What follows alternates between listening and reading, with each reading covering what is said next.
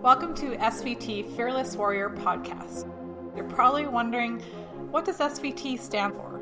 Some of you might think of it as a medical term, as in your rapid heart rate, but it actually means Sarah Vantine, and that's me.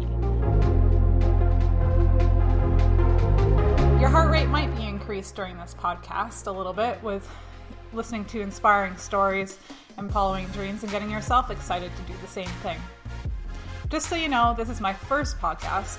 There might be some background noise that you're going to hear for the first time, so bear with me. And you might hear a train partway through, so it's just part of the podcast. Might be a little ghetto at first, but bear with us. Who are the Fearless Warriors? They are human beings like you. They're following their dreams and their passions. They have stories that they want to share with you. They're mothers, fathers, they're friends, they're athletes, they're people with an illness that may have overcome an illness, and they're wanting to share their passions and stories. My hope is to inspire other people in the world to bring out their fearless warrior by listening to their inspiring stories in these podcasts, to leave you wanting to ignite your own passions and dreams through heart. I'd like to welcome Amber Wanless. Amber is a great friend of mine, and she's been in my life for, I think over 9 years now. I first met her in the pool in Banff, and I thought, what am I getting myself into? But she was always encouraging and such a fearless person. I would like to introduce Amber. Hi, Sarah. Thanks for having me. No problem. My palms are sweaty. I'm kind of nervous. Me too. This is exciting. I'm really excited for you to get this this adventure started and off the ground and up and running, and I can't wait to see what happens. Awesome. Thank you. Thank you for being here, too, and being my inaugural first podcast. I'm so excited. So I'd just like you, if you could just tell us a bit about you and who you are. Who's Amber? I like to define myself as a girl who likes mountain living, red wine, swim, bike, run, and travel. And those are the things that really drive me. I think that along the way you meet a lot of really great people and have great experiences and create great memories and bond and forge great relationships.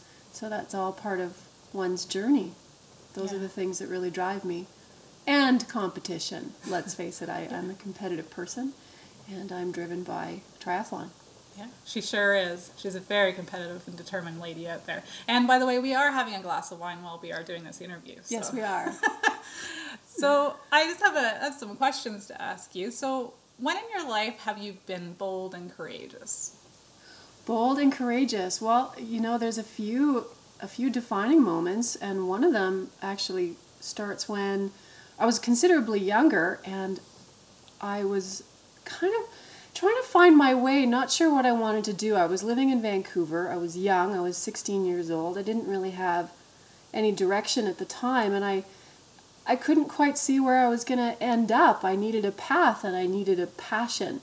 And something presented itself to me one random morning. I was looking through the paper, through the Vancouver Sun, through the classifieds. I was working a part-time job in food and beverage, and I was 16. I didn't know what I wanted to do. And there was an ad in the paper that said, Summer in the Rockies. And I thought, Summer in the Rockies? I love the Rockies. I should go for the interview. And I did. And I got the job. And I took it. And I was 16, and I got on the train and moved by myself to Jasper. And I remember my mom saying, no, this is not, no, you cannot. And I said, yes, Mom. Yes, I can. And that was certainly one of the earliest, most defining, courageous moments in my life that really stands out to me. There's been several. One of the more recent ones was making a decision to get back to the root of one of my great passions, and that's travel. For the last, I would say, 5 to 7 years, I've really been focused on triathlon. And through that, it's sort of taken me in a direction away from travel. And I love travel. I love to experience the world and see different places and find myself in new and unique locations and foreign food and smells and people. And I found myself really missing it. And so another defining moment was making the decision to get back to travel. And that happened last July. And I found myself thinking, it's time. I need a trip. I need to go somewhere. I need something foreign. And once again, there was an ad in front of me, study yoga in India. That's So amazing. off I went, off to India. So those are probably the first and the most recent defining courageous moments that I recall. That's amazing. So where have you got something on your mind where you want to travel next? Of course. I think, though, right now I'm going back in the triathlon direction. So I think that the next trips for me will be triathlon driven, whether it's looking to qualify for Kona or going to the World Championships. I'm going to Tennessee next September for the half Ironman. Congratulations. Thank you very much. And I'm looking forward to that trip. And so I think at this point for the next year, there will be some travel, absolutely, but it will be back to being race focused. Awesome. Wow. Yeah. Fearless. What have you learned about yourself in the moments of fear? That you should never let it hold you back. So you never let it hold you back. Absolutely. Yeah. Never let fear define you. Never let fear make you make a decision that you'll later regret because you were too scared. Thanks for sharing that. Where do you find your strength? Within. You find your strength within. Absolutely. You find it all around. You find it from being inspired and encouraged by people or places or events or activity, but truly strength comes from within. And you have to, I feel like you have to be your whole self in order to give yourself. And so in order to have that strength, you need to look from within. Beautiful. Thank you for sharing that. Of course. When leading up to an event, specifically a triathlon, what strategies do you use to put fear behind you? Visualization. Absolutely. But I do find that depending on the event, the distance, the location, the expectations that I have leading up to the event will also define how I approach it. Some events I'm excited about because they're fun. It's not competitive. It's being in a team atmosphere. And then there's some where I really have huge expectations on myself.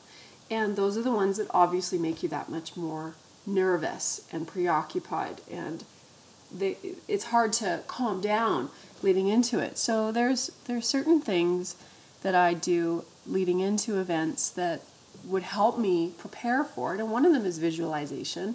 One of them is yoga. It calms the mind. Yeah. You need to be able to just quiet yourself and get out of your own damn way. And right. Yoga helps you do that. Yeah. That's awesome.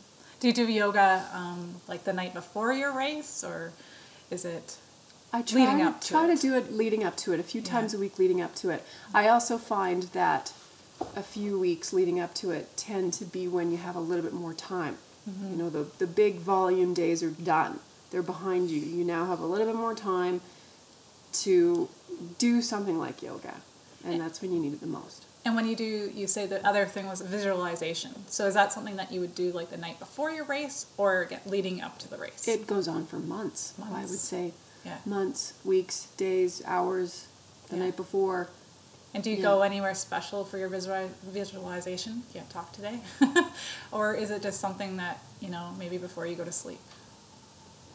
No, I wouldn't say that there's anywhere specific that I go geographically, whether it's, to a yoga studio or on my bike or at work or in the car or wherever. It's something that is just constant. Constant. Good. Thanks for sharing. If you could have one dream come true, what would it be, Amber? Just one? Just one. One dream. I know you have many. I do. I would say to live happily ever after and go to Kona. And say that last one just a little bit louder. And go to Kona. That's right, girl.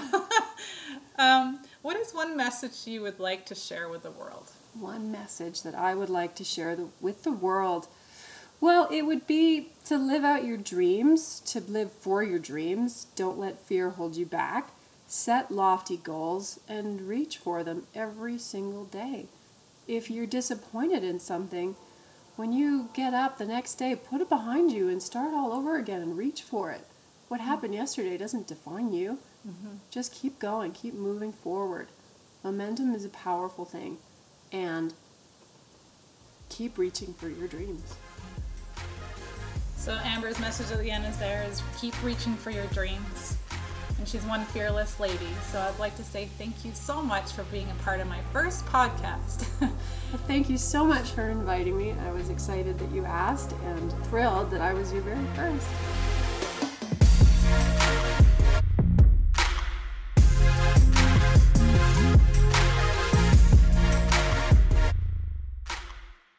You just heard from Amber Wanless on SBT Fearless Warrior Podcast. Thanks for listening, and stay tuned for the next podcast in the coming month.